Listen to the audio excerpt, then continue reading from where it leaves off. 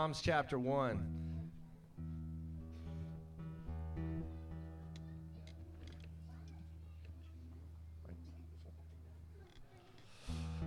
How blessed is the one who does not follow the advice of the wicked, or stand in the pathway of sinners,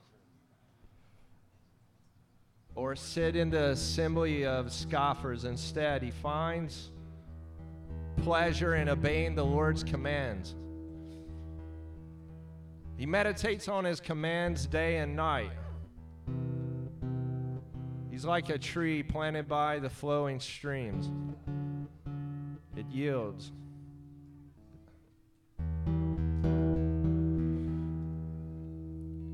He's like a tree planted by flowing streams. It yields its fruit in the proper time. And the leaves will never fall off.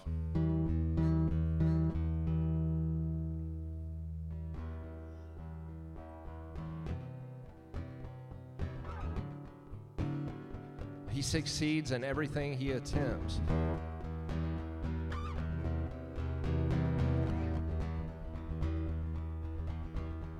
I'm going to read it again. How blessed is the one who does not follow the advice of the wicked, or stand in the pathway of sinners, or sit in the assembly of scoffers. Instead, he finds his pleasure in obeying the Lord's commands. He meditates on his commands day and night. He is like a tree planted by flowing streams. It yields its fruit in proper time, and its leaves will never fall off. He succeeds in everything he attempts. It's not that way with the wicked. Instead, they're like the wind-driven chaff. For this reason, the wicked cannot withstand the judgments of the Lord, and nor can sinners join the assembly of the godly.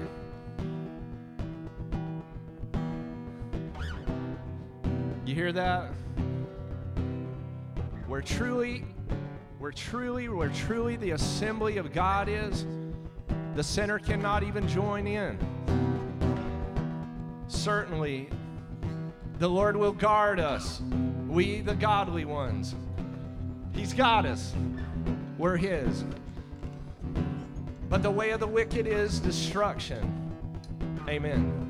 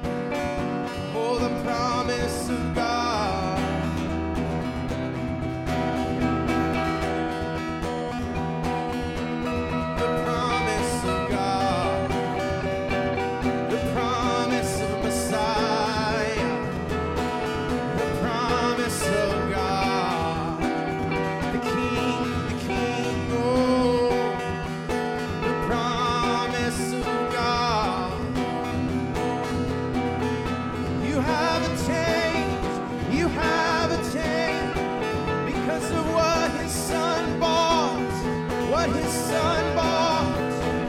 You've been bought with the price, and now you are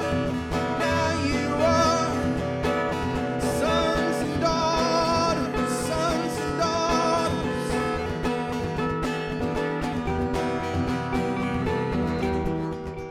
So bring captive the thoughts of your mind.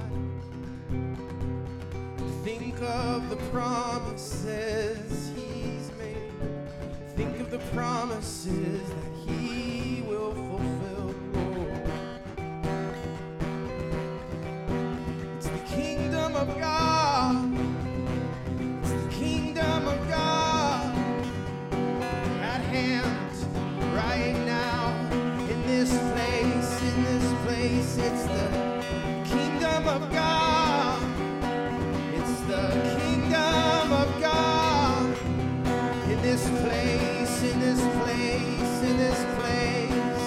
It's the mountain of God, the mountain of God. It's the temple of God, filled with the promises of God.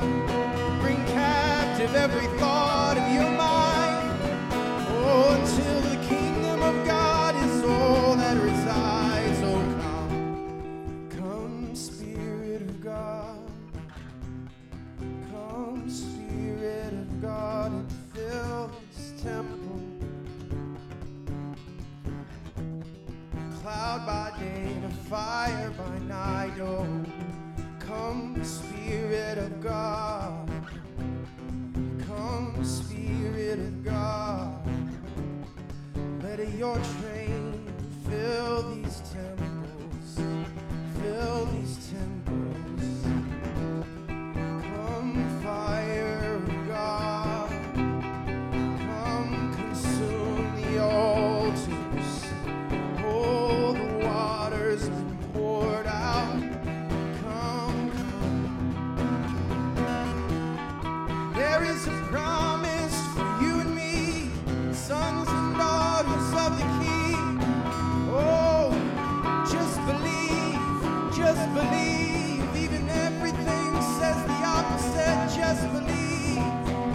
Either we will believe what this world is telling us, or we will believe the promise of the Messiah.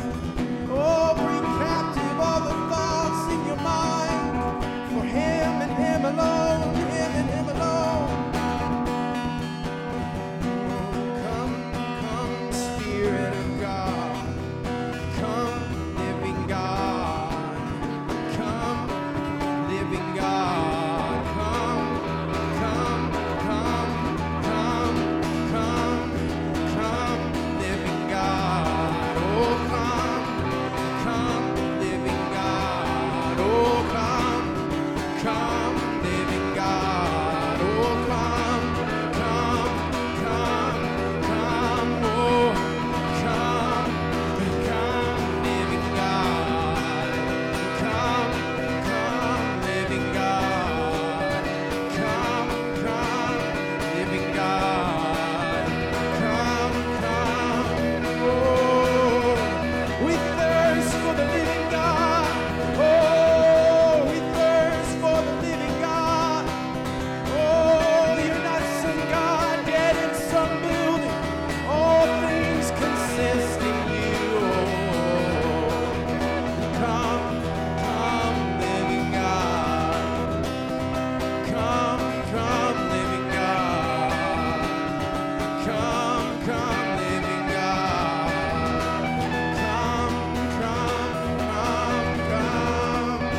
Come, living God. Oh, come, living God. Oh, living God.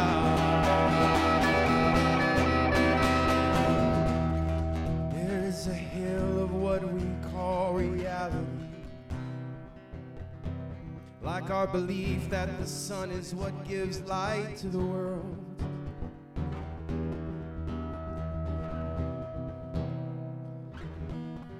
Unless the moon is bright, how can we see in the dark? Oh God, forgive us, forgive us.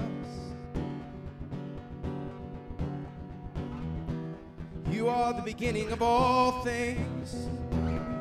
The sun gives light, 'cause you are light. It's the shadow of you. The moon gives light because it's reflecting you, and only you. You are the beginning of all things. You are the beginning of all things. You are the beginning of all things, all things, of all things. Oh, you are the beginning of all things. They all consist in you. The sun gives light because it is a shadow and a picture of you, the light of the world.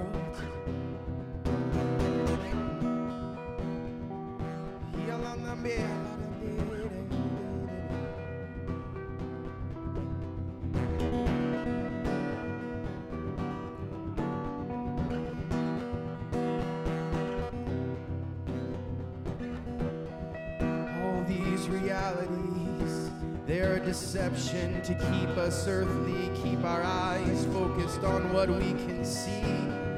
Oh, we close our eyes and focus on what you want us to see, God. We believe your word. We believe your promise.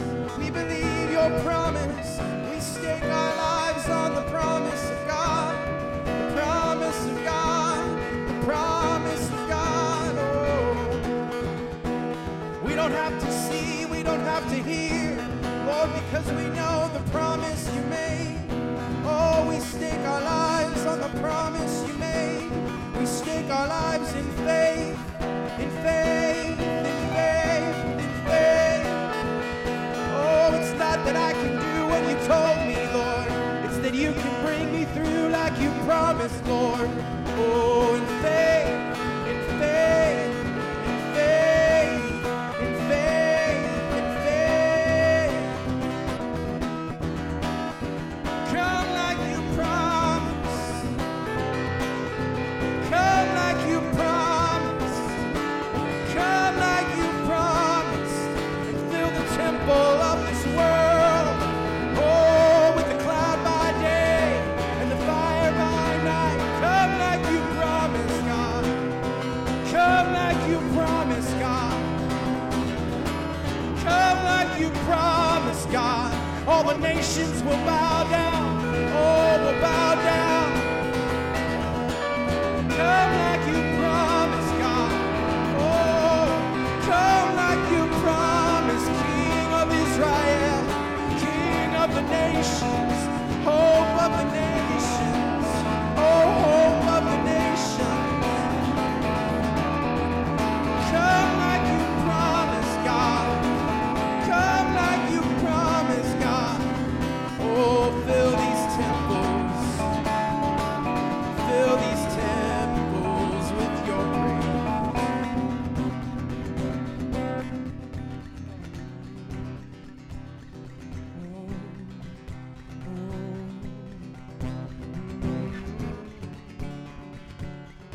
Come like you promised, God. The cloud by day, the fire by night. Come like you promised, God. We know you will, we know you will. We don't know the exact hour or day, but you said the kingdom is at hand. It's already, it's already, it's already. Come like you promised, God. Come like you promised, God. Come like you promised, God. Oh, we believe what you say, not what the world says. Oh, come like you promised, God. I believe your word, not my own. Come like you promised. I stake my life in the faith of you, the faith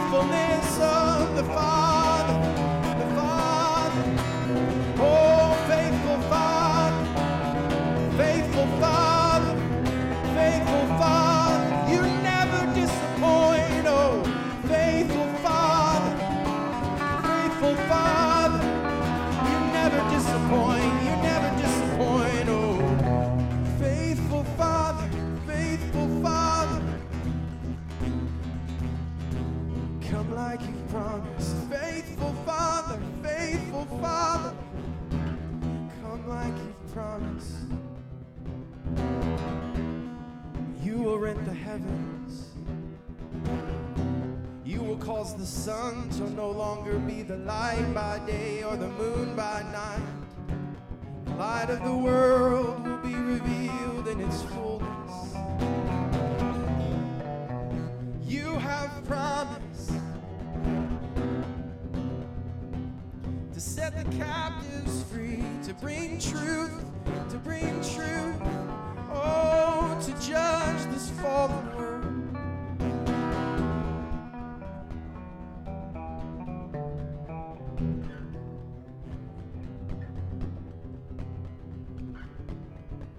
Colossians chapter 1, verse 15.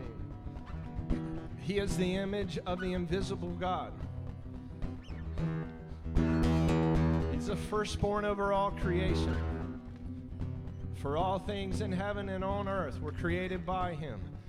And all things, whether invisible or invisible, whether thrones or dominions, whether principalities or powers, all things were created through him and for him. He himself is before all things, and all things are held together in him. He is the head of the body, the church, as well as the beginning, the firstborn from among the dead, so that he himself may become first in all things. For God was pleased to have all his fullness dwell in the Son, and through him to reconcile all things to himself, by making peace through the blood of his cross, and through him, whether things on earth or things in heaven.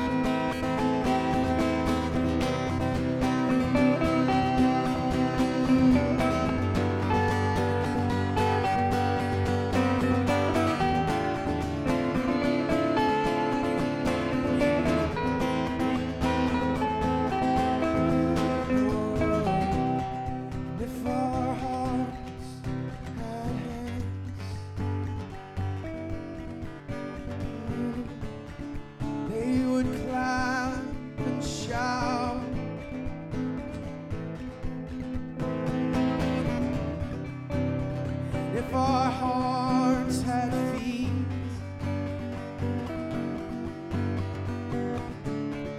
they would stomp the ground. Praise to the King of Kings, and honor to the Lord of Lords. Oh, if our hearts had hands, oh, they would clap and wave to the King of Kings.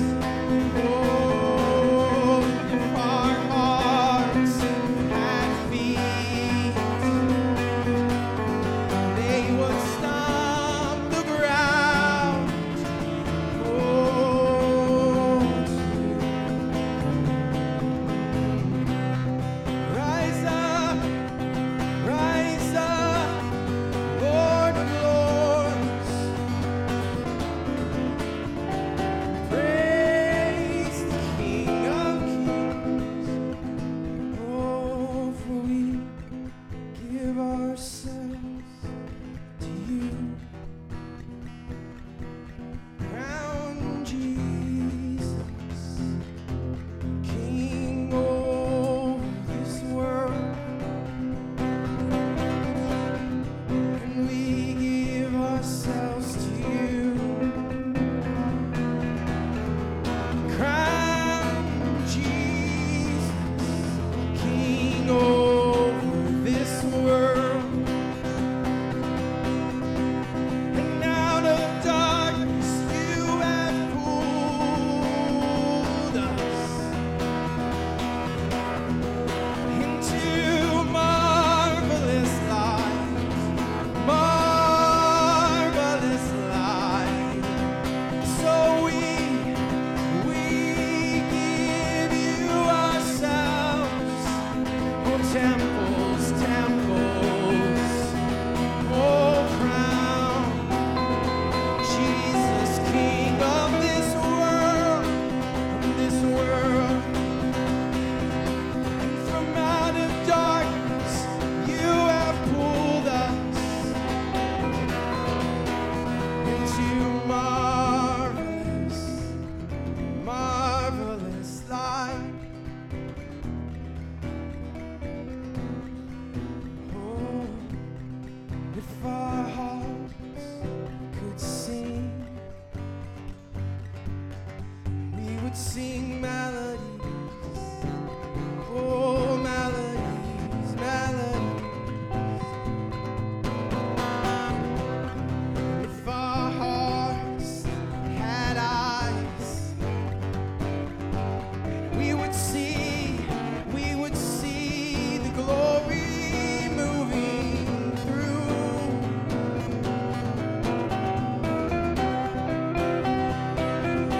So by faith we praise, by faith we lift up a song, by faith we lift up our hands, by faith we mimic what our heart feels, we mimic what our heart sees.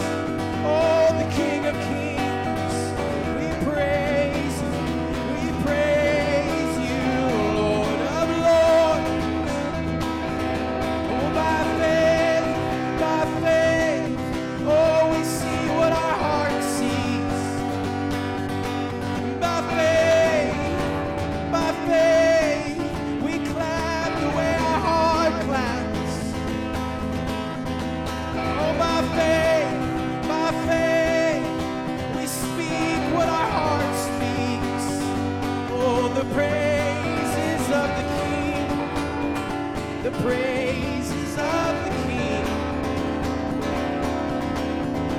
Oh, and we give you ourselves. Crown Jesus, King over our world. Come out of darkness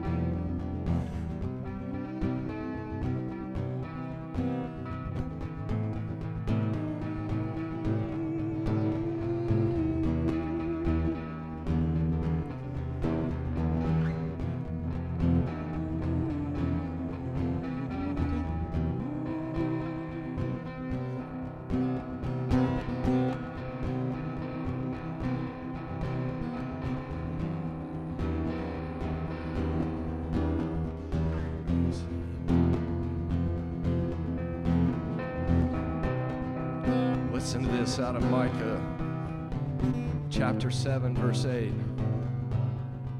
My enemies do not gloat over me. Though I have fallen, I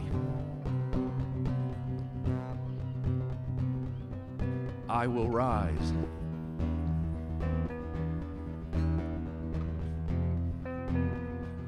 Listen up, my enemies. Do not gloat over me. Though I was seated or though I've sat down, I will rise. And though I've sat in darkness,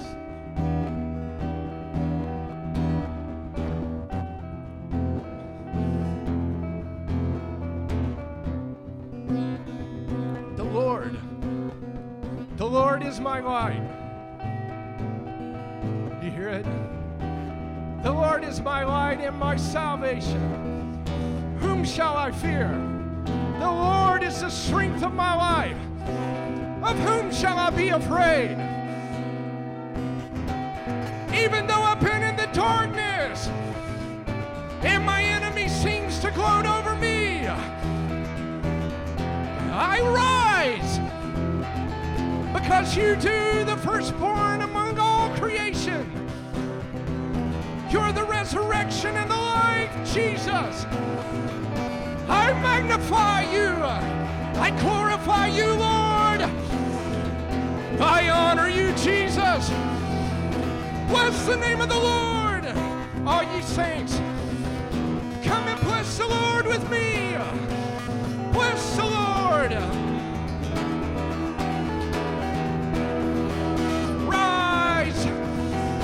Bless the Lord. I bless your name, Jesus. I bless you, Holy Ghost. I bless you, Father. Go up, go up, go up. The heavens declare your glory.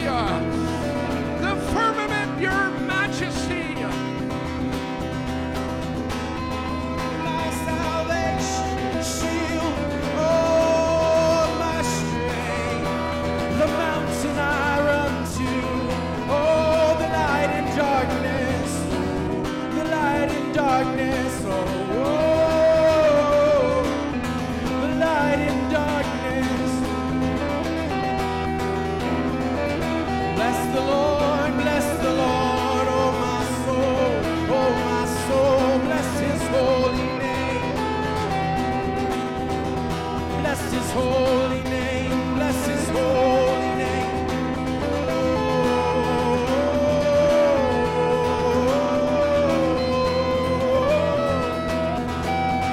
Bless his holy name. And it's only a while that I sit in dark. You are the light, you are the light, draws me out. Oh, rejoice not against me, you enemy. Oh, for he has won all things. He has won all things. Oh, rejoice not against me. Oh, you enemies, you will see the victory of Jesus Christ the King. And it's only a little while that I sit in darkness, for he is the light of my salvation. He will rise and rescue me.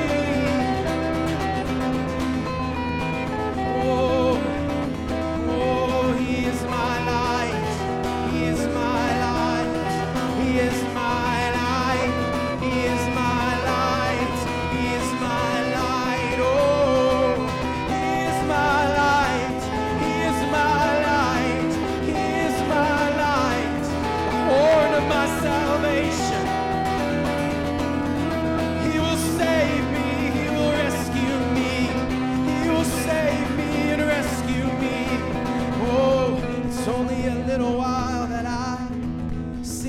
darkness.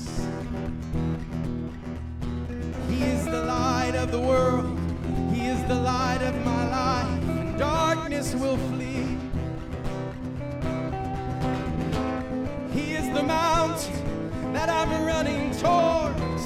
He is the sky that's covering me. He is the horn that's sounding the victory. His blood is moving. His blood is flowing. Oh, you enemies, count your days. Count your days. For victory has already been won.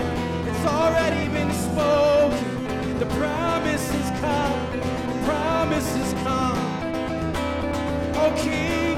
Oh King of battle, you have won, you have won. Oh, victorious leader, oh, we come to you. Oh, horn of my salvation, you are my light and my deliverer, my deliverer. There is no river that can wash you away. No, no.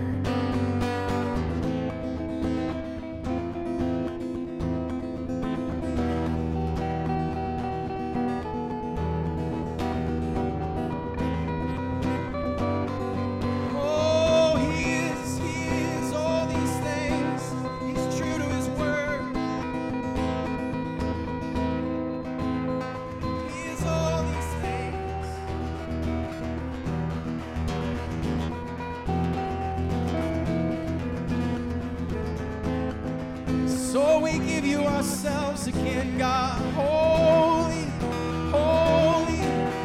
We present ourselves on the altar of you.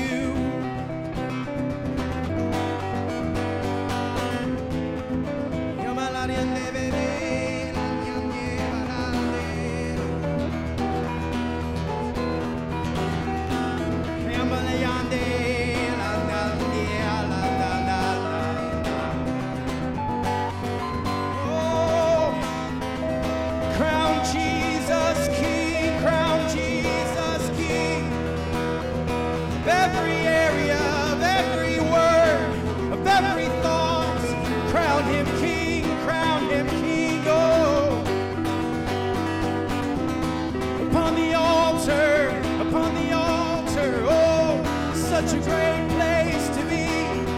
Oh, salvation.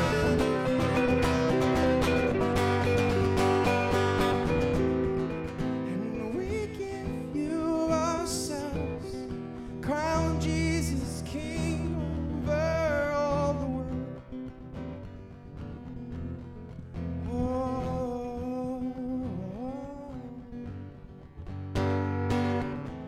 From out of darkness you have brought us out into your marvelous light, past the sunrise, past the moon.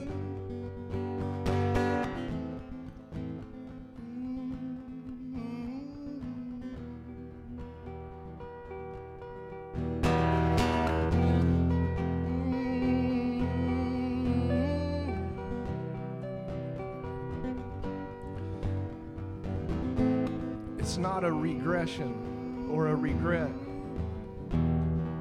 It's an ingression.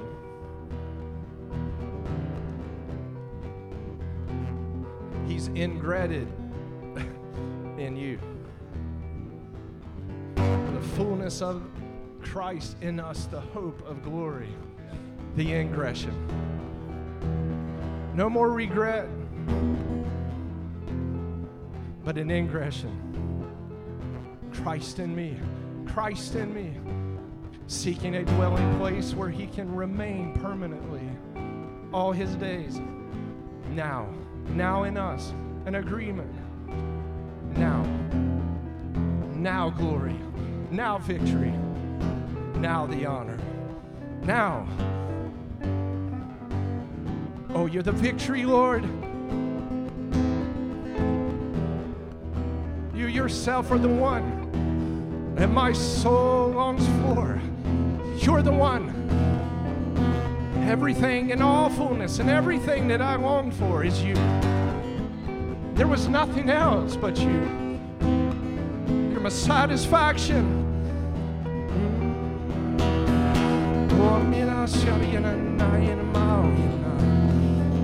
Move, Holy Spirit, move.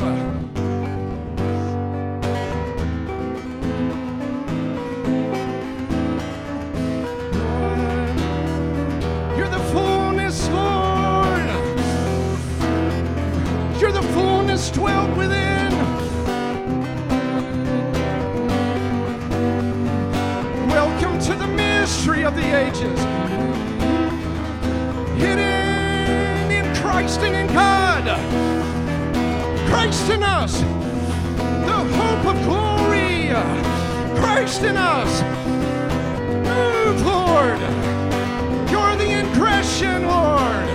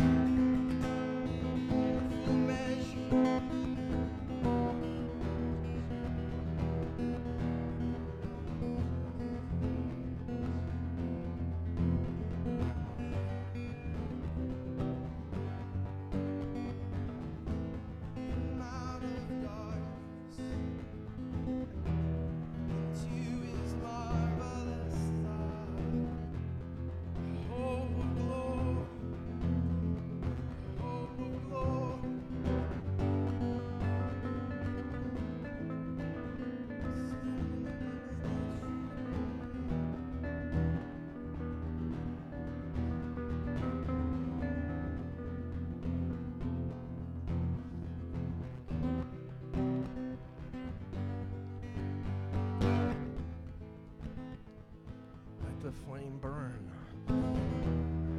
Burn hot. Burn, Lord, burn, burn. Burn away the consciousness of sin. Burn, Holy Ghost, with your great blazing fire. Burn hot.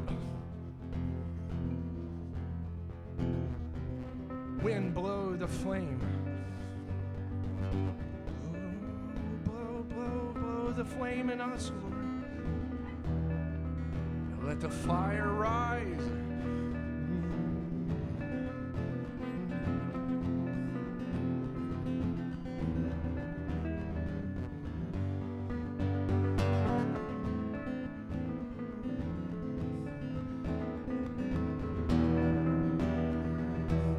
Kindling, Lord.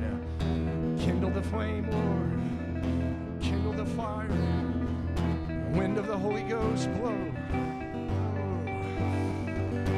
Fire, fire, fire. Wind and fire. Cause the love flame, the beautiful love flame. Burn hot. Fire, fire. Burn hot. Spark is Lord.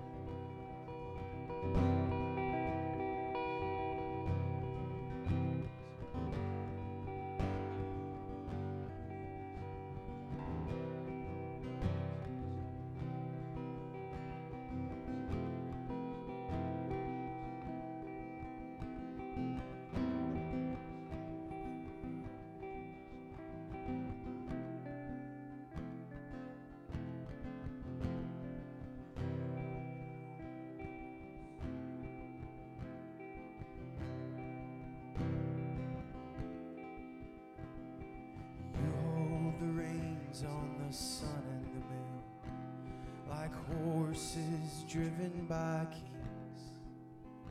And you cover the mountains and the valleys below with the breath of your mighty wings. Oh, you hold the reins of the sun and the moon, like horses driven by kings. And you cover the mountains and the valleys below with the breath of your mighty wings. And all treasures of wisdom and things to be known, they're hidden inside your hand. And in this fortunate turn of events, you ask me to be your friend.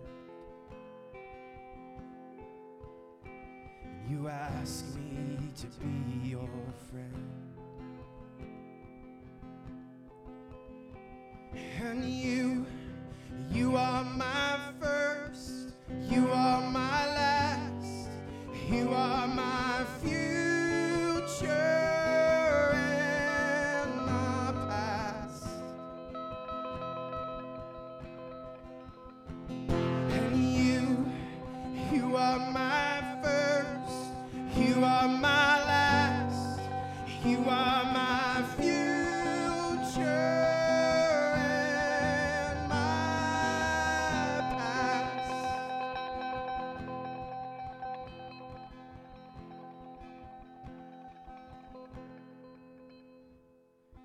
Constellations, they're swimming inside the breath of your desire.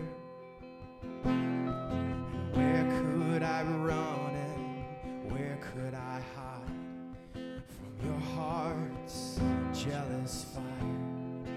And all treasures of wisdom and things to be known, they are hidden inside of your hand. And in this fortunate turn of events, you ask me to be your friend. And you ask me, come be my friend. And you are my first, you are my last, you are my future, and you are my past. Oh, and you are my first, you are my last, you are my future and my past. You are the whole story. You are the whole story, and I'm being perfected. I'm being perfected in you. 'Cause you are my first, you are my last, you are my future, my one and only. Oh, and you are my past. You work all things out for good. You bring all things to good. Oh, you are my future. Oh, you are my past. You are the one and only thing. When I want to dwell, I want to dwell in the house of the Lord all the days of my life.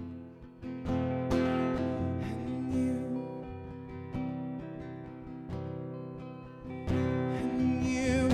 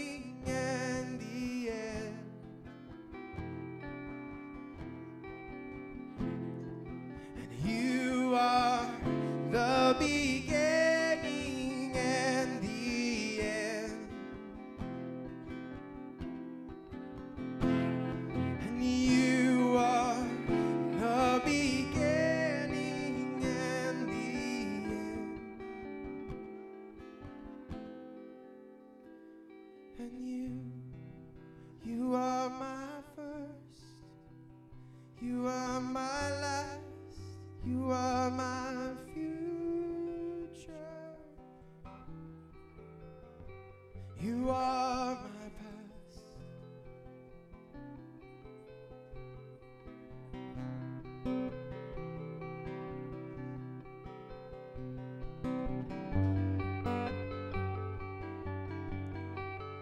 You are the goodness,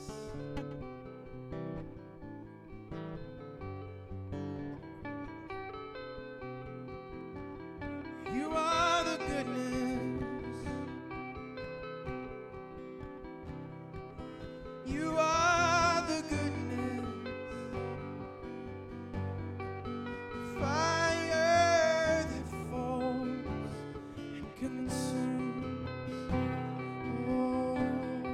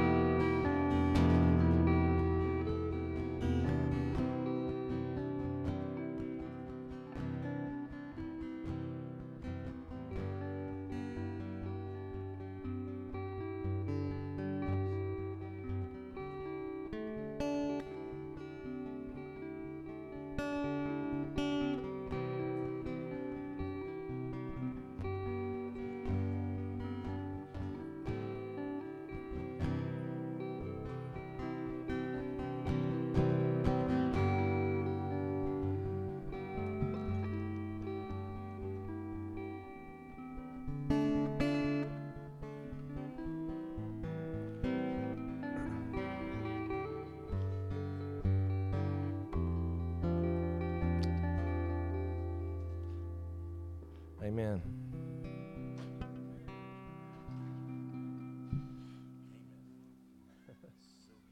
The man. We're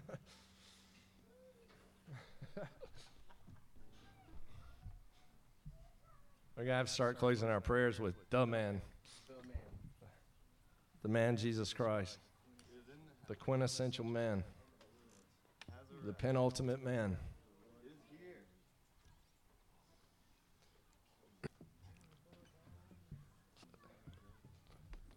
I have, like, this morning, the Word told me to sit down for a minute. I said, okay, I'll sit down. He's like, I think trying to prepare me for what I'm about to say, because I probably have 87 thoughts going through my mind at the exact same time, and I'm trying to, like, center them up into a framework that will be edifying and edible, you know, so that we can partake of the goodness of God's Word together. And I believe that where I'd like to start as an entry point would be Colossians chapter 1, verse 19. And I'd like to, if you were to think like we were going to go into a vortex, or like a point of a place that we're going to enter, and then we're going to go on this journey together. When I flew for the Air Force, some of you know that, but when I flew, one of our things was we'd leave our runway and we'd pop up to about 35,000 feet. And then the goal was to hit an entry point.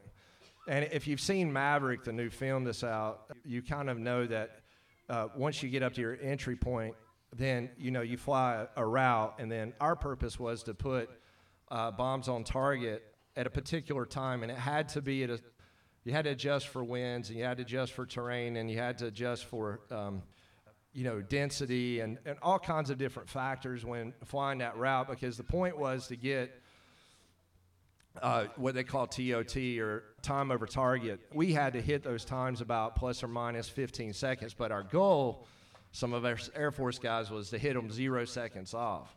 And so we would figure this the night before and figure like takeoff times, 15-minute differences, depending on, you know, delays and things like that on the runway. And so what happens when you come up, and then we would dive out of the sky down to 500 feet, and then we would hit our entry point, and then we'd level off, and then we'd be on the route, and you make all these turns. And this morning, if you want to think like that with me, what we're going to attempt to do is, we've already taken off, as y'all can tell. We got off the runway. Oh, we got up into the heavens, didn't we? You know, man, it's not the big bang, it's the big blaze. I don't know if y'all know what I mean, but the blazing forth when God created the heavens and the earth, the blazing of the Holy Ghost, and the desire to burn hot within us. And I don't know if you felt that. I was like, I can't, you know, I might have to dial it back on the blaze a little bit. But he's like, call for the wind. I'm like, if you blaze this thing up any hotter, my chest feels like it's going to pop. Like, it's so good. The love's so strong. Love just at the center of the way God made us to blaze with love, and this union of God's love in the human soul. And so we experience this, you know, the goodness of heaven, and now diving down into the entry point. And our entry point, I believe this morning, would be Colossians chapter 1, verse 19. For the Father, he was pleased to have all of his fullness dwell in the Son. It was the Father's great delight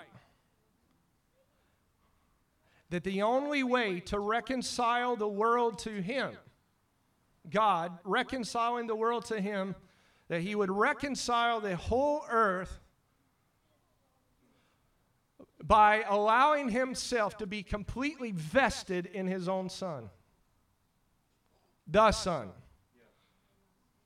He wanted all of his fullness to dwell It's an aorist verb. In the aorist, the way that I understand the aorist tense is abounded whole. What does that mean, Carol? We don't really speak in the aorist tense. That's why I believe that in the fullness of time, when God sent forth his Son, he sent him into where the writers would be Greek, because he knew that there weren't tenses in some of the other languages to handle maybe the tense that we would need to understand. And so there's a Greek tense called aorist that we need a little bit more understanding in, because when we speak from the aorist tense, we're speaking from a completion, or what I've read is the whole of something. So when we're speaking aorist, and there's aorist passive and aorist active, that this word that's being presented here, the fullness to dwell, God had an idea of the boundless nature of himself to dwell inside of a human being. From, as far as from the east is to the west, from the Alpha to the Omega, from the Aleph to the Tav, I'm going to place all of this into a man. And you heard me during the worship said this was ingressive.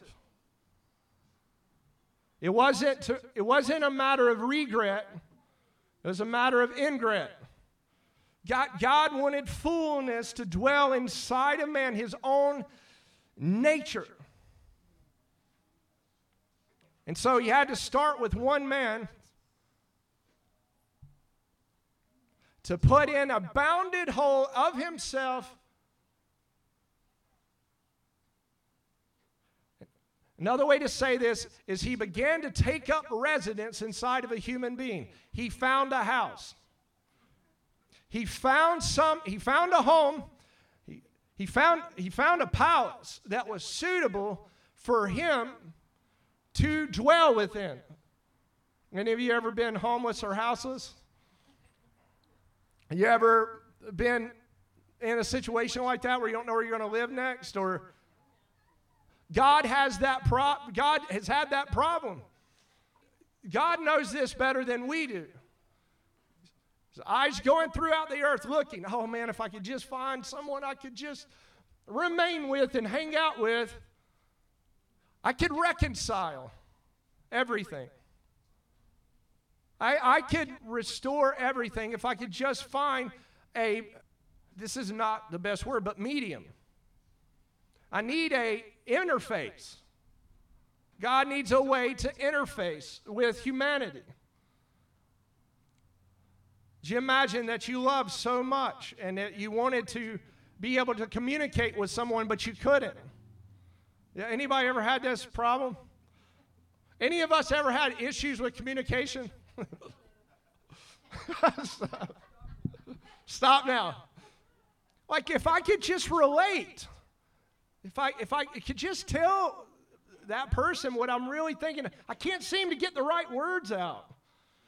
They seem always to I try to say the words, and if any of you have ever had this happen, and I think we all have, you're trying to say something, but you just can't get it right, and let's say that the other person sort of walled off to you. How am I going to get this across? God has this issue. He had this issue with man. I can't get across who I am. And I want to so bad because, listen, he's so loving. And so he was so pleased. This is saying, Colossians 1. He was so excited, so pleased. He finally found somebody that he could get himself across through. He didn't want a machine language. He didn't want machine code. He wanted human code. He didn't want a machine, and he didn't want a mannequin. He didn't want to impose himself. Do you know if God imposed himself on us that he would be a tyrant? That means that he can't he's forbid his own self, even though he has every right to. He's forbid himself from imposing himself on you. Like, think about that, some of you that raise children. And you really want them to understand something, and you're having a hard time communicating it to them. Anybody ever had this issue? And when they're younger, you might could discipline them. They get older, you can't. It's like, what do? Your hands are sort of tied. You're kind of left at a loss in a way.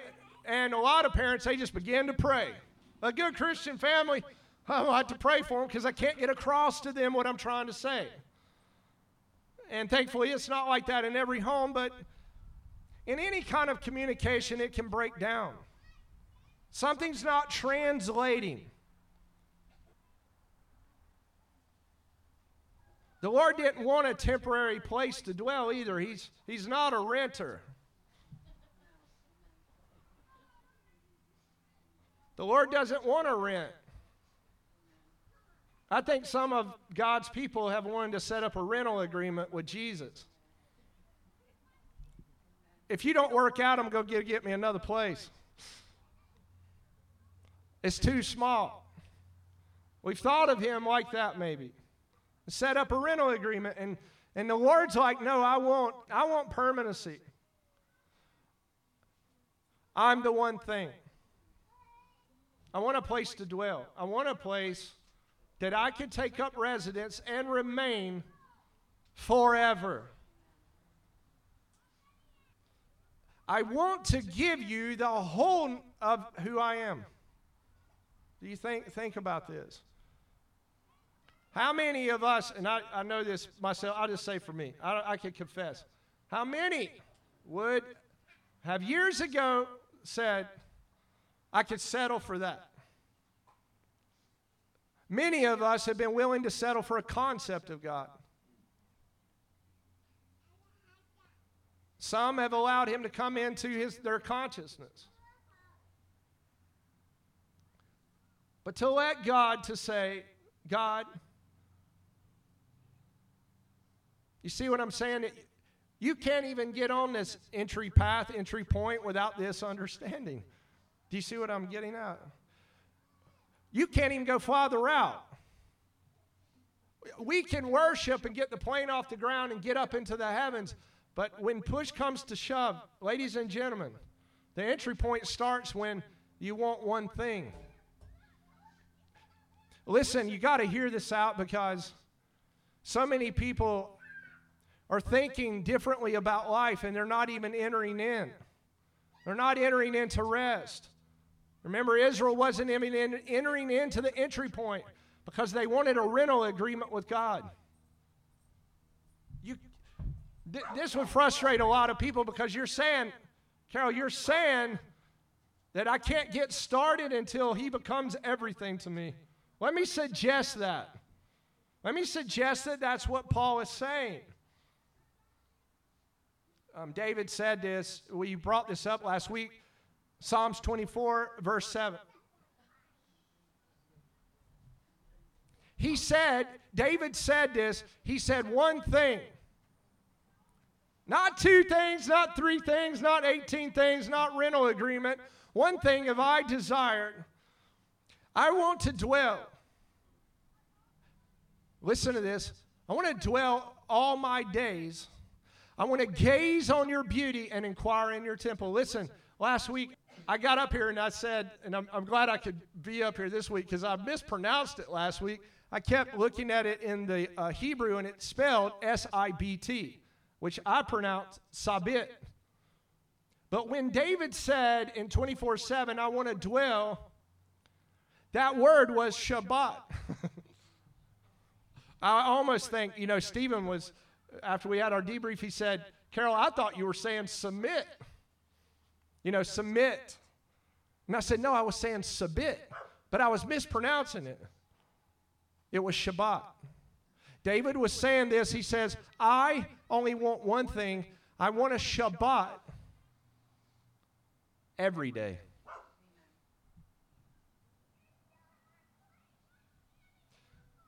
So, and if you heard last week's sermon, you know we got into Genesis 18. And remember, Abraham was sitting at the tent door. Remember this? And if you didn't, please listen to last week's because it'll make sense for today. And if you need that, our podcast is Galactic Progeny on SoundCloud. And I would recommend, Henry's done such a beautiful job with this. 130 podcasts on there, and they're just, they come from the Lord. But back to the point, David was saying, I want a Shabbat. And man, when I found out Sunday night it was Shabbat, I said, no, that cannot be the word. I don't know if, like you, that Sabbath to me seemed machine-like and mechanical. It's kind of weird because we would think that Sabbath it couldn't be the machine. But for me, I've always taken Sabbath as a machine language. I'll tell you why, because here was the mechanism. Stop what you're doing, quit doing it, and wait around.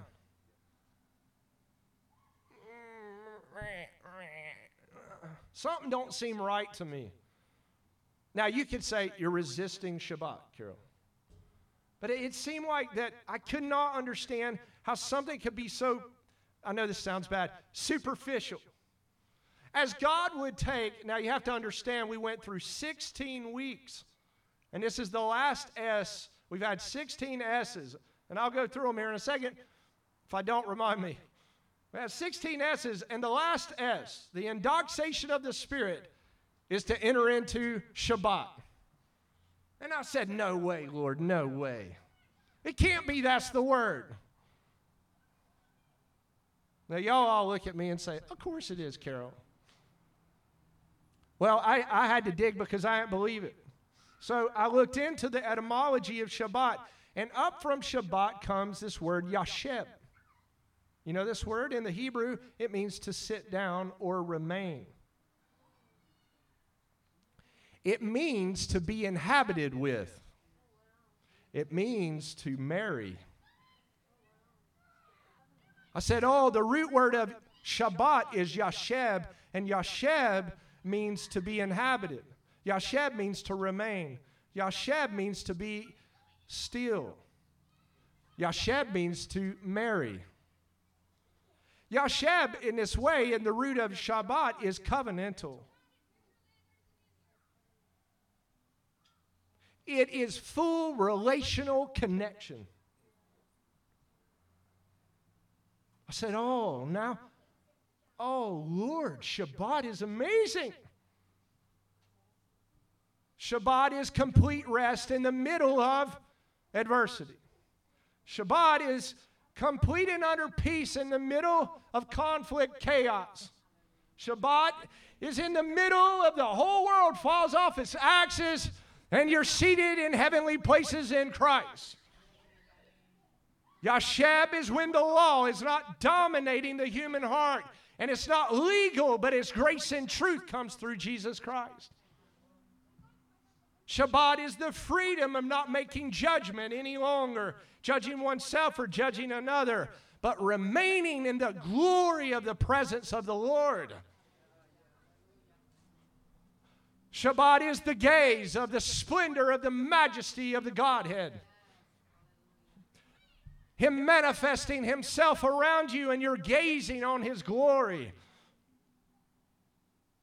Shabbat is true inquiry and true understanding downloaded into your consciousness. I'll have Shabbat every moment of every day. I was like, Shabbat it. Let's do this Shabbat. I turned my wheel out of judgment. John chapter 1, verse 17. The law came through Moses, but grace and truth came through Jesus Christ. Do you see? Why would there be a differentiation of Moses? Why? A number of weeks ago, we're in here, and the Lord, it was before that. He woke me up that morning. He says, cast out the mechanical substrate. And what is that? Oh, okay. I'll take the machine coating out. I was like, you're saying I have You want me to partner with you in this? Yes, I want you to say. I want the machine out. I'm a man. I'm a human. I want the machine out. He said, cast out.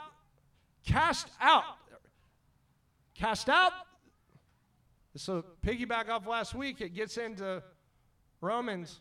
Cast out the bondwoman and her son. Cast out the machine. Cast out the mechanical substrate. And I said, Lord, he said, and ask me to install the pattern. Carol, we don't know what you're talking about. I'm going to tell you. Exodus 26:30. Hebrews 8:5. Go up to the mountain. Go up to the mountain and wait. I'm going to reveal to you the pattern. Set up the tabernacle, the Mishkan. Set up the dwelling place. You hear this language? According to the pattern, which is revealed to you on the mountain. You see? And I was like, what happened, Lord? He says, y'all chose the mechanical substrate. You chose the law. At the fall, you chose the law. You chose to make judgment. I want you to cast out the mechanism, the machine. And I want you to enter into true freedom of grace and truth. You're going to have to make a decision that you don't want this mechanism in your life anymore, that you just want me. You don't have to. I would highly recommend that you take me. And so we were in the meeting, and the S that came out was subsistence. And I went deeper into the word of this, and this is going to, so we went into the entry point, Colossians chapter 1, verse 19. Let's pick up our next point. Hebrews chapter 1, verse 3. Let's go to it together. You're on the journey. You're flying now. You're down. Well, if you're in Maverick, you got to stay underneath, I think they're 100 foot off the deck. I flew 500 foot off the deck, and I'm going to tell you, going 660 knots, at 100 feet off the deck, 200 feet off the deck you're going to die. We did 500 feet off the deck I flew at about 320 to 300, right at 400 knots. It's moving. And that wasn't in a canyon. Let's just say that's incredible. Let's get to the next point. Hebrews chapter 1, verse 3. The sun is the radiance of his glory and the representation of his essence. He sustains all things by the word of his power. Oh, man. It pleased the Father that all the fullness of the Son would dwell, or the fullness of the Father would dwell in the Son. Now, Hebrews chapter 1, verse 3, the Son now is the radiance. He radiates life. He radiates holiness and the brightness. He's a radiation. He's the atomic guy. He's the true enlightenment. He's the radiation of his glory. This word here, the representation of his essence, this is where my interest is, that he is the perfect imprint of the image of God's nature. The perfect imprint of his nature is this technical Greek word, hypostasis. All right, follow with me. God tells Moses, set up the Mishkan according to the pattern which is revealed to you on the mountain. What is the pattern? I would suggest to you, because I received this from the Lord, took 17 years to mine for this. I found it was the Melchizedek order. And if you take the Melchizedek in the Hebrew, there are 7 letters and one connector, I think it's called a dagesh, it's in between the letters. It says Melech is Zadok, king, the one who is righteous, something like this. There's different scholarship on this, but the righteous one. Now, what is this hypostasis or this essence? Because without essence, there isn't radiance. Without imprint, there's no radiance. You guys see this? And the word that flows forth, that upholds by the word of his power, God was interested in sending forth the Son to reconcile us back to himself, to restore hypostatic union. I'm going to try to explain this. In your soul, there are 8 points. A mem, a lamed, a kaf, and a yod. That spells meleki, which means king. There's a dagesh in between that, the connector. It's a light connector between the kingship and priesthood. And then Zadok. And that 8-point connector, when God made you, he put an 8-point connector inside of you. And that 8-point connector is this hypostasis. He's taught me this.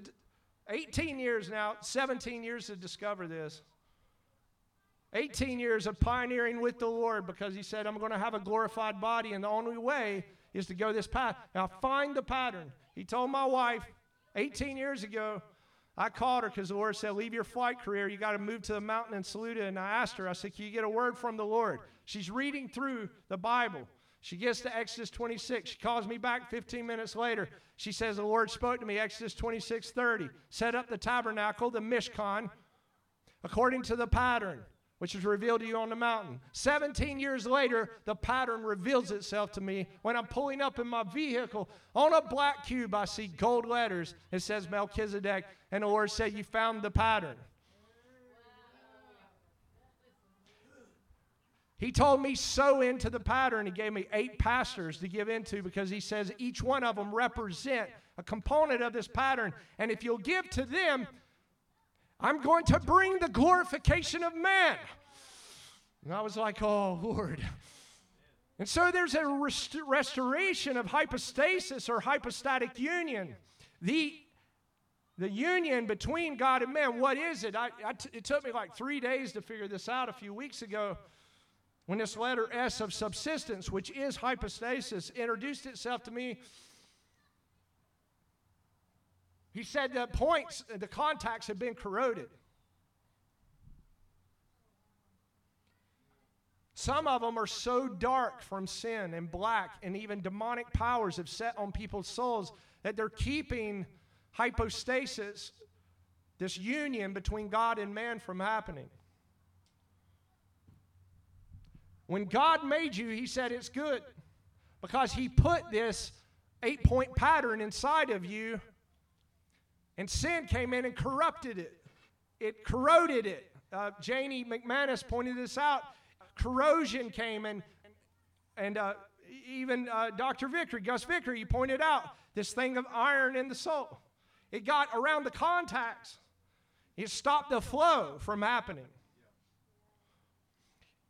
And we as believers have been on this journey, and the Lord said to me, he says, so much of the church has been involved in correcting maybe 3 of those points, but he wants all 8 restored. What? You've been on an Aaronic flow, the Zadok righteousness flow, but you've not brought king and priest together. I'm going to cause an awakening to come, where I'm going to cause all 4 contacts to be completely restored, and I will have union in the soul of men. I will have a way that my light can radiate through men, and man can be restored back to relationship with me. This is what I came for. And ultimately, it will lead to the glorification of men. Because, I don't know if you know this, but your human soul is upgradable. Oh, you like it, don't you? I love it.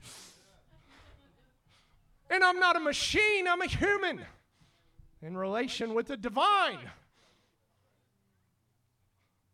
It was the sole expression of the glory of God outraying from the Son, who had hypostasis with the Father, that now out of his mouth is proceeding the word and upholding by the powerful word of God. You won't live by bread alone. Have you not learned, O remnant? But you will live by every word that proceeded out of the mouth of the Lord, right? I said, oh man, so what is it? And he said, I'll read you. Well, he says it's recorded, because then you can listen to it again. Extract out the remnants of the mechanical substrate and restore full hypostasis.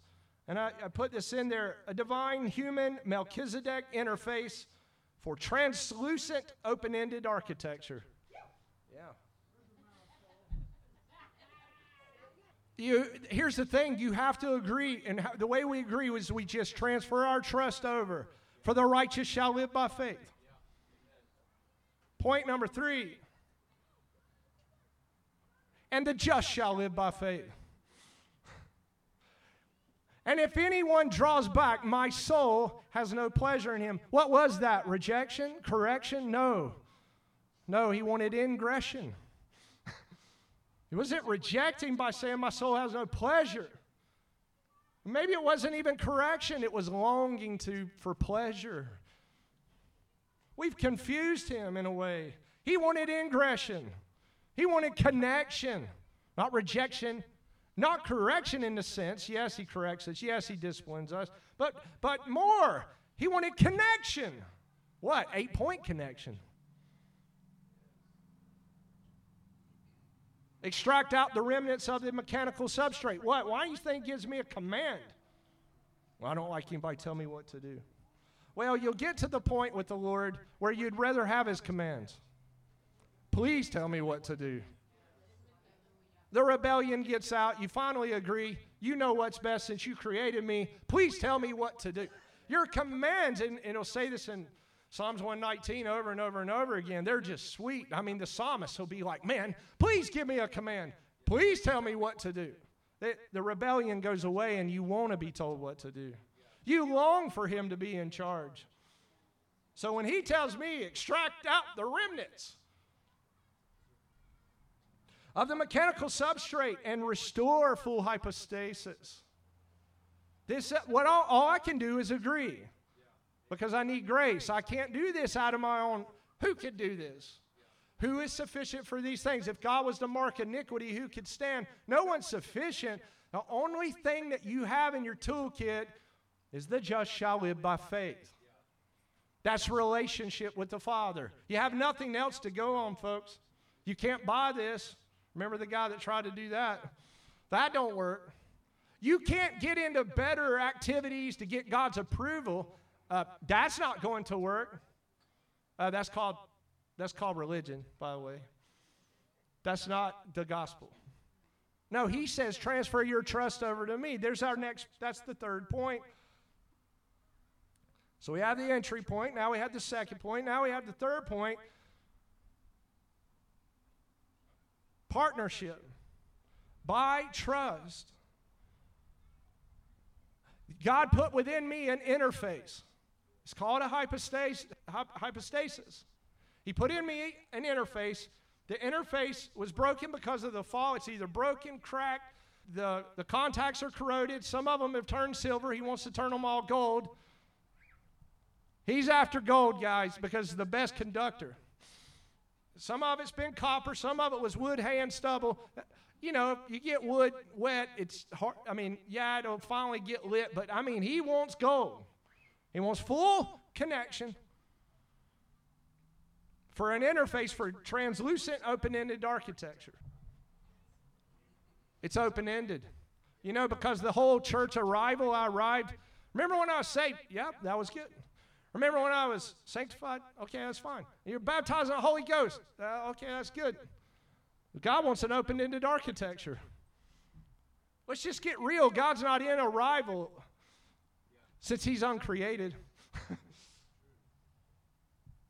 Since he is eternity, how could he ever try to get to how could he be just built on some kind of arrival point? He's uncreated. This will never stop. Who knows what we shall be? Oh, man. I get excited about that. It was really cool a couple years ago. The Lord's like, take the Melchizedek words, and he tells me, he said, go twist them and turn them in Hebrew. And I found this odd thing with the English language. How do I say this? Because the English language will look like the letters and say something different, but the letters themselves in the Hebrew will mean something different, have a numerical thing, but the English language has some way of matching with it or encoding off of it. But I'll give you what I'm saying. So I took the Mem, Lamed, Kaf, Yod, Dagish, what do we got here? Zadeh, Dalet, Kof. And he said, turn the Lamed, and I moved it. And he said, turn the Kaf, and I moved it. And I moved them around. And you know what it said? Milky Way. And he said, you know what you just found? The pattern that I designed a human being with and the pattern I designed the whole cosmos with. I said, I told Kara, I've come across the greatest discovery of all time. And it was always in the Bible. And she said, what are you talking about? I was like, it's Melchizedek. It's the order. It was the original pattern that when he drew up dust and he said, boom, put the order in them. He put this order. Here's the fourth point. I heard this weekend on a podcast. I was listening to it, and there's some guys that thinks that there's these scholars that are persisting this point that God adapted himself to man. God changed himself for man. I want to tell you, I don't agree with that whatsoever. I don't think God, and I'm going to tell you because point number 4 it really is pervasive in people's minds more than they realize that God should adapt to me. We think this more than we say this. And we would say that if someone said this, yeah, we agree that we shouldn't do that. But in fact, a lot of us live our life like that. And let's just be real, we're wanting an adaptable God to our own mind and our own ideas and to our family ideas. Point number 4, God doesn't adapt himself and change himself for us. God reconciles his fullness through a man so that we can become like him. Now this is so important because the offense that comes inside of man, again, this 4th journey that we're on is that God should adapt himself to me. That is what is called making God in your own image, and it is called idolatry. And it can lead to adultery. You see, it's AI, artificial intelligence. It's adultery and idolatry. So maybe we do recognize that Jesus is the head, maybe we do recognize that, and maybe we get on this journey and maybe we get a little bit farther down and we say, okay, Jesus, you're the fullness of the Godhead bodily. I agree.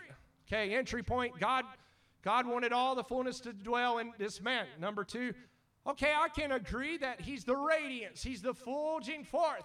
And I love this hypostatic union language, right? And I love this 8-point pattern of the Melchizedek order that was installed for me. That was number 2. Okay, the next sticky point. The just shall live by faith.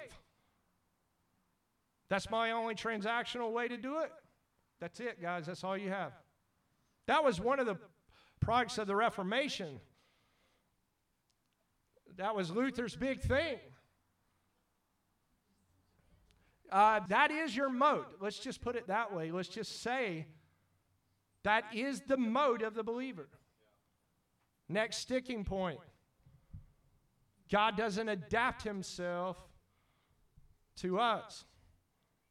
Oh, now you mean he's into determination? You mean it's going to be his decision how you live and who you marry and it's his decision? He is the king, isn't he? He owns everything and us. You've been bought with a price, right? I mean, it's in the Bible, okay. And the wrestling match starts to happen at number 4 or more. The wrestling match happens because I'm not like him exactly. And it begins to hurt. Do you know what? Anybody know what I'm talking about? Is that just me, or when I was born, I thought I was God? Isn't that the problem? Come and check out me. I'm amazing. When I was in first grade, I was like, we were all doing art, and I stopped the whole class. Everybody stop what you're doing. Your art is inferior. I want you to see a piece of work. I was completely convinced that mine was the best. I still think it was. No, I'm just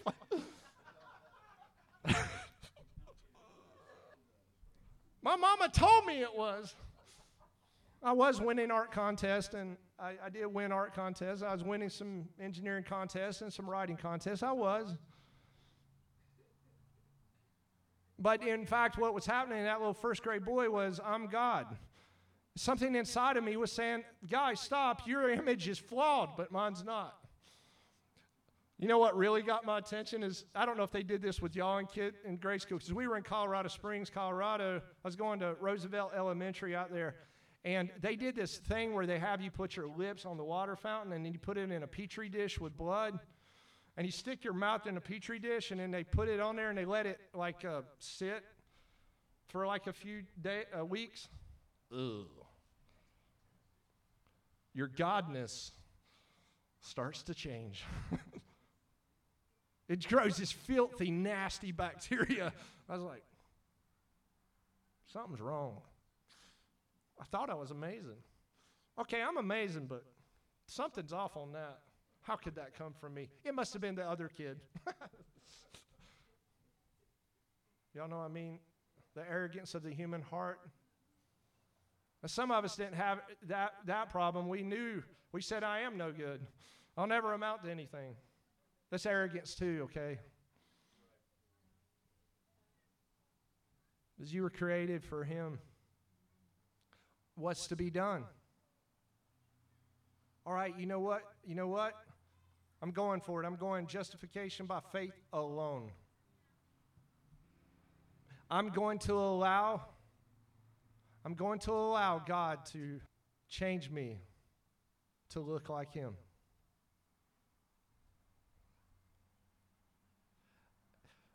You heard me say a few weeks ago that the Holy Spirit wakes me up. Again, he says, the Father's predilection is your double predestination.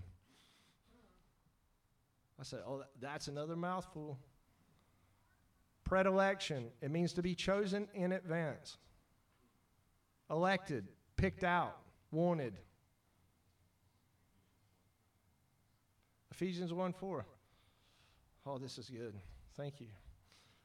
So let's look at it.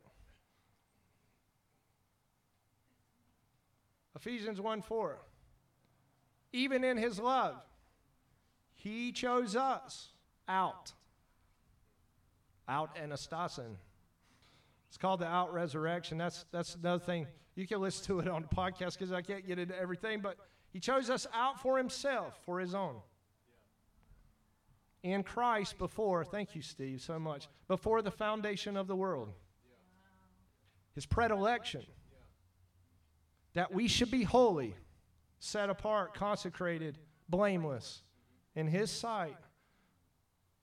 Matthew 5:48, be ye therefore perfect, even as your Father in heaven is perfect. Blameless in his sight, even, listen to this, above reproach. Before him in love.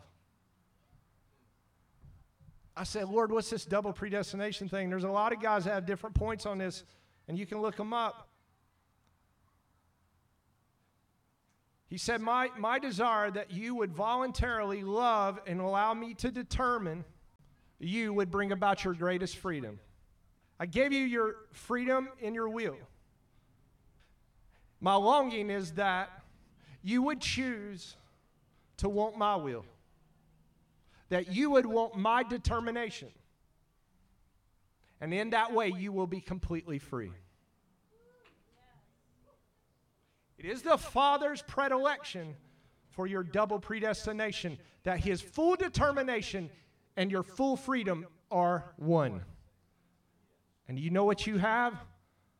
The double of the Godhead. You. You have a double. God in the Godhead has finally found someone that looks just like Him.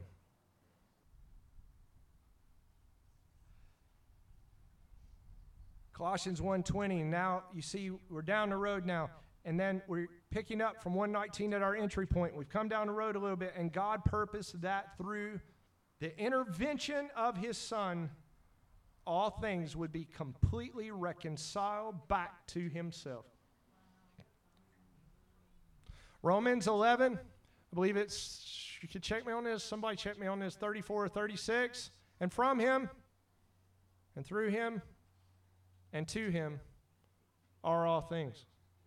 To Him be the praise and the glory. Oh, come on now.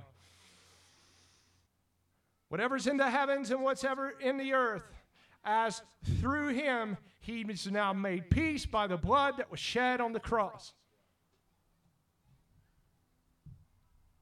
I was really struggling with this because I was like, I don't have a term for this. And the Lord gave me the term, and we're going to do a 10-part series in this. How can you get 10 parts? We got the whole thing today. That's what I'm thinking. You know, yeah, I'm going to expound the entire thing today, and it'll never end, you know. But I said, Lord, how do I put a name around this? And you heard me a few weeks ago. I was kind of like in the spirit. I am Tevatron. I didn't know what else to call. The imprint of the Father, of the Son on the human spirit. Teva means anything that's not made with man's hands. Because He says, I can't come and dwell in temples made with what?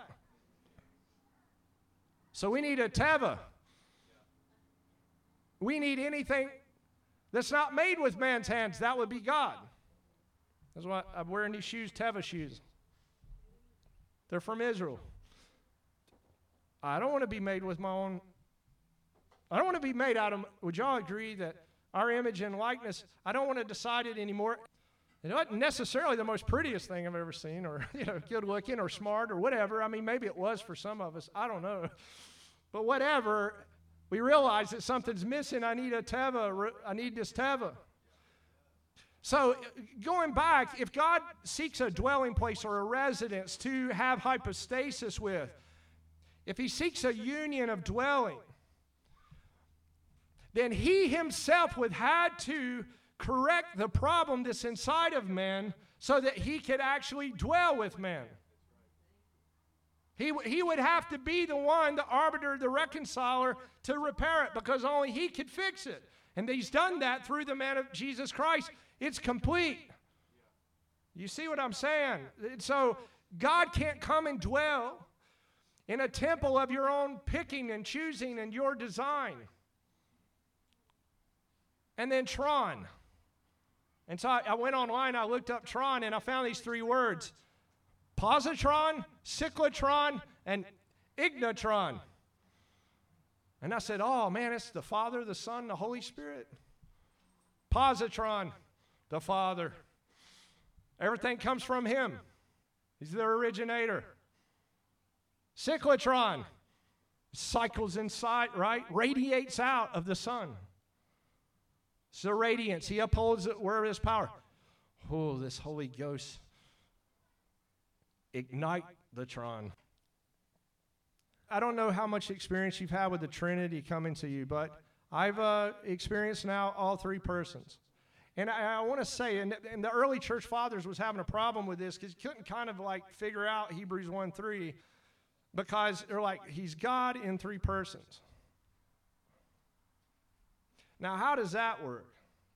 Because how is He distinct, but yet at the same time God? And everybody's had a lot of trouble with this, and I myself have had some trouble with this. I had the Father come to me about 21 weeks ago, and He told me His name. He said, I'm Hashem. His characteristic is like a really cool daddy. A daddy that can cut a joke with you at the same time correct you. He's like that. He's like, I don't know, you know how dads can be. You know, the wisdom's coming out of them and it's like and then it's like, you know. And he like tells me that he's the father and he said, you think you're cool? I'm really cool. It was like that. I could see him flying in on his chariot. Check this out, boys. I mean, he's straight up dudehood, the father. He is a dude of the ultimate kind. He got all my respect. I like that guy. He has like a space vehicle. The father, he rides on a chariot. That's the way they describe it. But I mean, he's riding in a space chariot. And I was like, you're so cool. He's like, yeah, I'm Hashem. I'm the name. I can't even tell you all my other names. You talk about name dropping. And he was so polite too, and yet I thought he had like said, I couldn't really come and hang out with you yet because you thought too highly of yourself. And then I want to tell you who you are as a father, which I was sort of blown away about who I was to the father. And I thought, man, I must be amazing. And then he comes and tells me he's more amazing. Of course he is. I met Hashem, and then related to the son so much because he's super relational. He's funny too, by the way. He cracks jokes. He's hilarious. He is really cool. He's got his own chariot, space vehicle also. He's really cool. He wants to hang out. He's super connected, but he's still like, he's like your older brother that's really cool kind of thing. I mean, he's just a great guy. And a few weeks ago, we're in this meeting here, and the Holy Spirit tells me I'm above the pavilion. And it's a long story, but the lady in purple, what's her name? Katrina. She comes up here, she sings a song. Well, when she comes up here, and it's nothing about her, I all tense up inside. And I asked Stephen, he did too. And I said, man, what's going on? You know, and when I feel that tension, I always feel like I need to push away or get back or correct something or put something in order. She sings this beautiful song and she goes off, and there he is. Another person, the third person of the Godhead. He's standing there. And he's like a 10,000-year-old baby.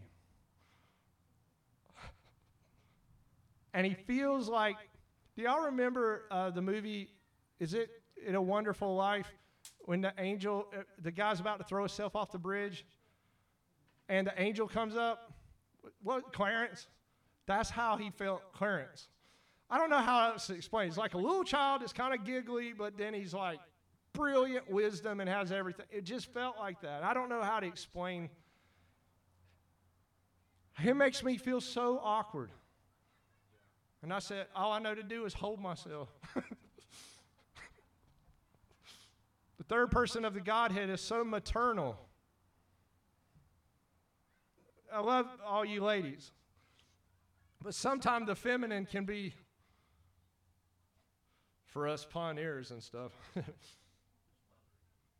getting it done. The maternal can be so,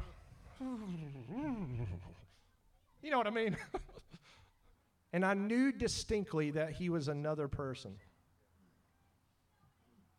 And I knew that my nature would want to push him away. I said to the Lord, I said, I don't really understand this, and I'm going to bring this plane in. I don't understand, Lord, because the glory of what we're saying involving sonship is so amazing that this third person of the Godhead,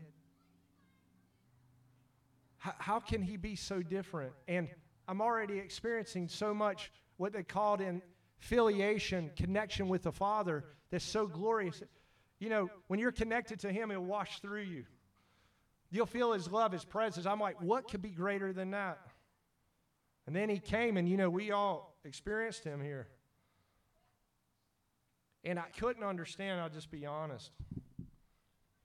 And so I found this week. We've already seen that there are two processions or internal activities in God: the knowing and the willing of God. The New Testament and the teaching authority of the church say that the Son proceeds from the Father by the act of revelation or by the intellect. God, the Father, relates to the Son through the consciousness. The Holy Spirit also proceeds from the Father and the Son. But the New Testament does not specify precisely how he or what way he proceeds. The common teaching of the great theologians like Augustine and Thomas Aquinas is that the Holy Spirit proceeds from the will or from the mutual love of the Father and the Son. Accordingly, there is a special relationship between the Holy Spirit and the acts of the will, especially the act of love, which proceeds from the will and not from the intellect. Do you see the difference? When I've taught so much about the bending of the mind towards blank slate to come under zero, what I've been effective in teaching and preaching is that to turn off your thing and turn your mind, give your whole self to the Father. Why? Because I know that if you will, through relational faith with Him, you'll be transformed, and this union will be effective of sonship, and full sonship will become a reality, and hypostasis will be the result of that. You will have complete union with the Father as the Son of the Lord. And in that full hypostatic union, in the full reconnection of the 8 points, that you would bend your will. Not just a product of the mind, but your will would be so turned that it would be only His will and not yours. The will of the Son and the Father, that so much so, the Holy Spirit, who sees Jesus being lifted up in you, would come. Because if Christ be lifted up, He'll draw all men unto Him. You see?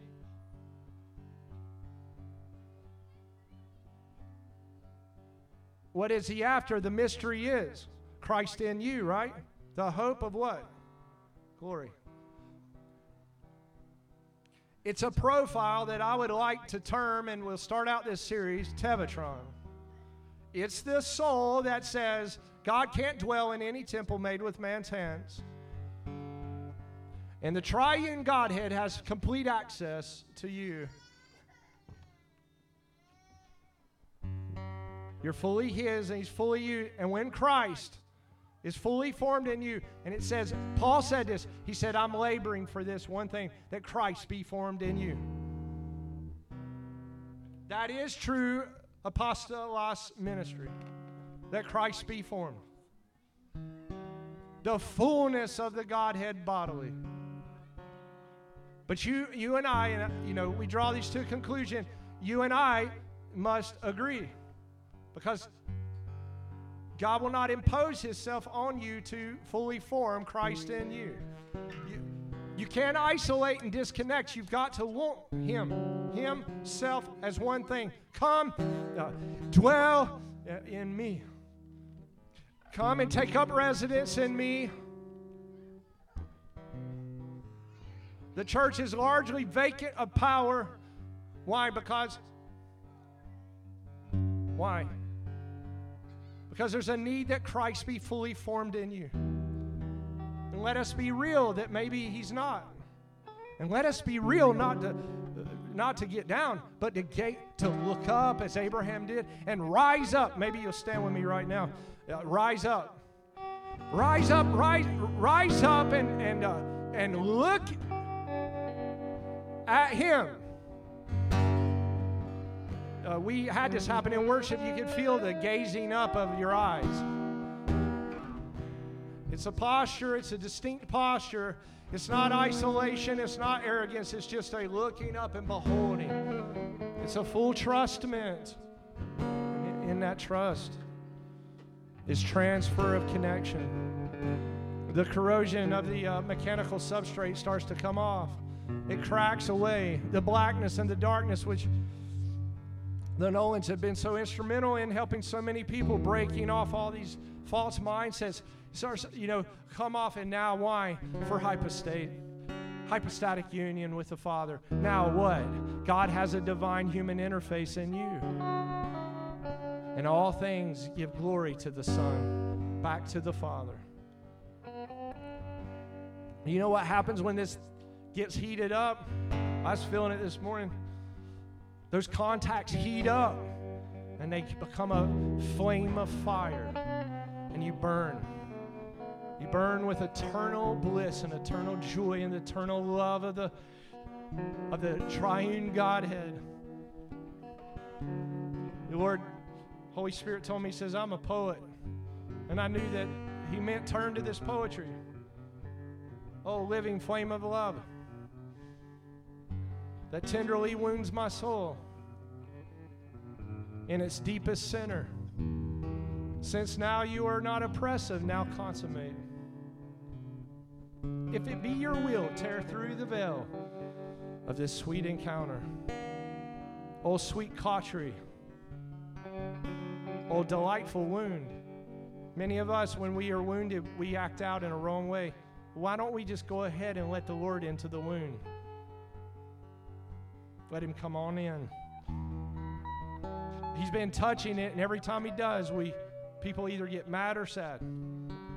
You know what's going to happen? You're going to get so glad when someone touches it. You're going to be glad because you're going to walk in full liberty. No more the wound hits and it isolates you and separates you. No more anger, but just love. Burning, because it becomes your greatest delight. A friend of mine years ago, he called it the death love. I didn't know. He said, I don't know what else to call it. Oh, gentle hand. Oh, delicate touch. That taste of eternal life and pays every debt. And killing you changed death to life.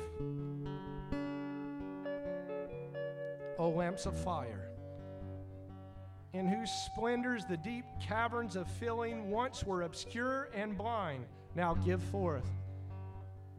So rarely, so exquisitely, both warmth and light to your beloved. Can you say this? I'm the beloved of the Lord, or I'm your beloved. Say it to the Lord. I'm your beloved. I'm your beloved.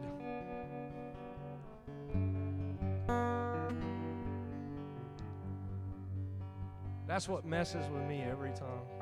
I'm loved by you. I'm your love. You love me.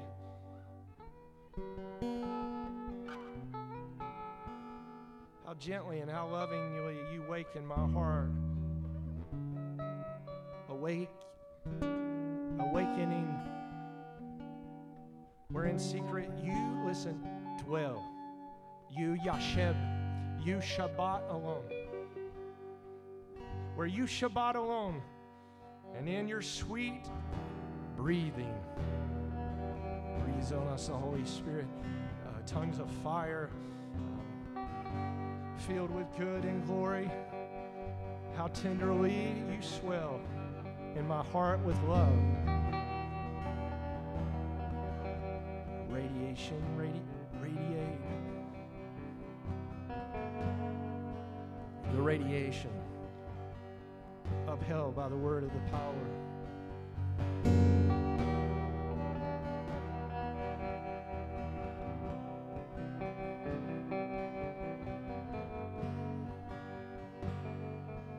Now we're on target. We become the target of the Lord's infection. His greatest desire, His greatest delight, that He would know Himself in you. That through you, we go back to Him. To Him be the glory, the honor, and the praise. Let's take communion. We'll take communion.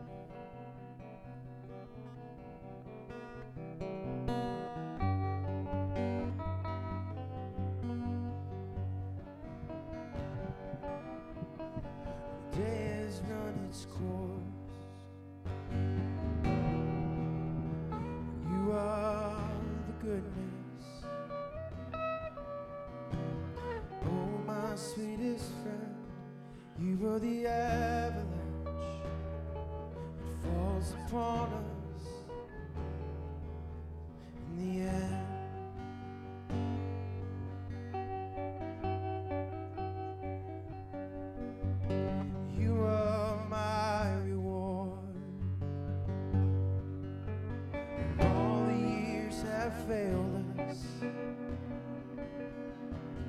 Oh, my sweetest friend, you are the house around us. You are the goodness in the end.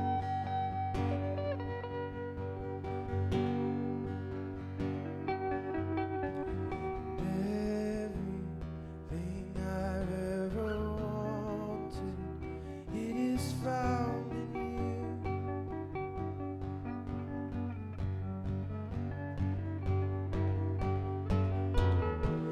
Everything I've ever wanted, it is found in you.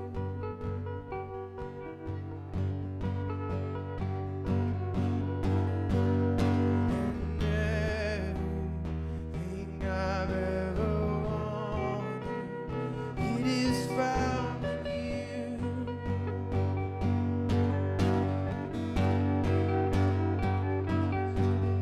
And everything I've ever wanted, it is found in you.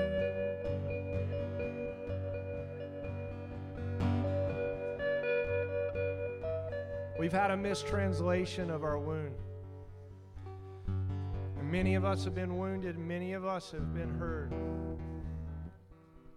I think that many times I've reacted in a way I shouldn't.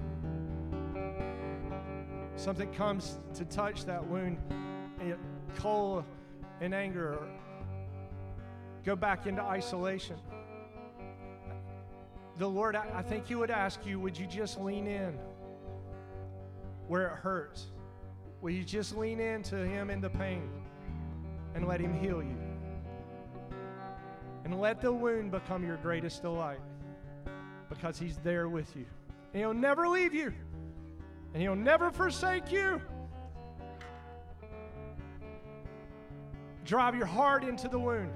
Let the cross come in. Don't run from the wound.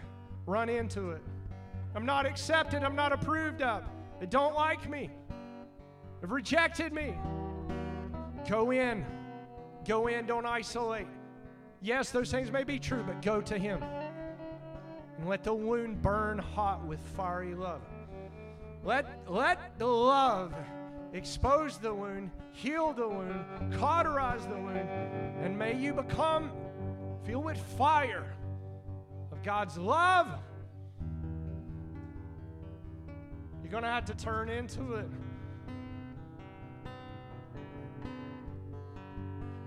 Love. I told my kids this morning in our morning brief on the way here. Love will never fail you. If you go all the way for love, man will fail you. People will fail you, but God's word will never fail you. Go for love. Go for love for Him, and go for love for others the way He shows you to. It'll never fail you. If you go all in, you will not be bankrupt. You will not be left alone. Don't isolate. Don't get proud. Just go in. Let the wound be finally and for good healed. And let light shine out of your person. Let light radiate in glory and effulge forth while the Holy Spirit works out something that none of us could work out for ourselves, while He changes everything and every circumstance around us, while the family is completely restored and families put back together. Lean in, lean in, lean in, and let Him be the one thing. Let Him have a place to dwell.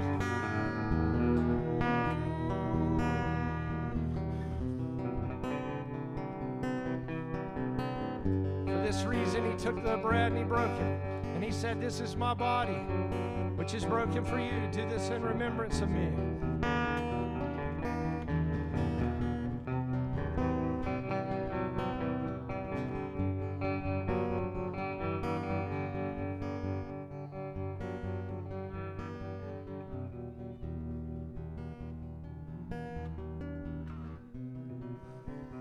took the cup.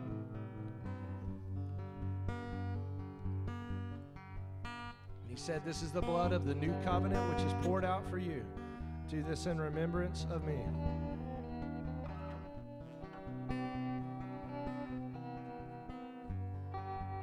May the Lord bless you, and may the Lord keep you.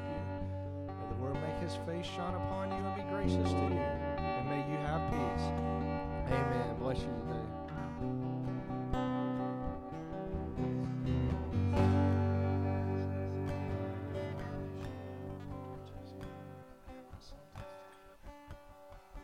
And I am his promised bride, and I'm destined to wear white, and my chest is full of hope, and a dress and veil as snow.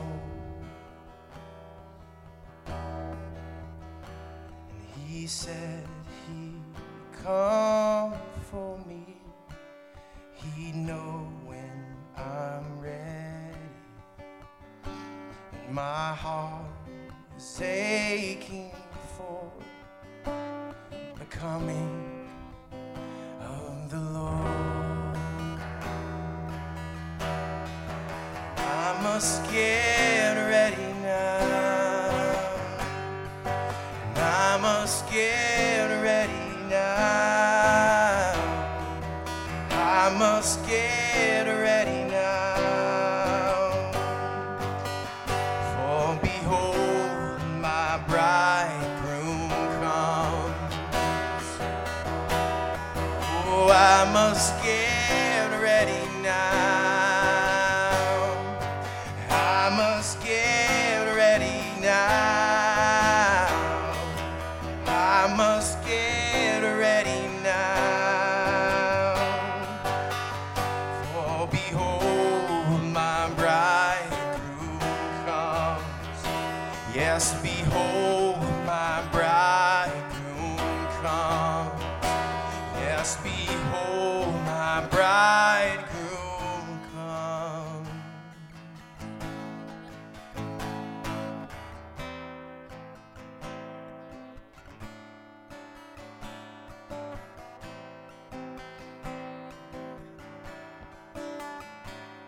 My lamp is shining bright,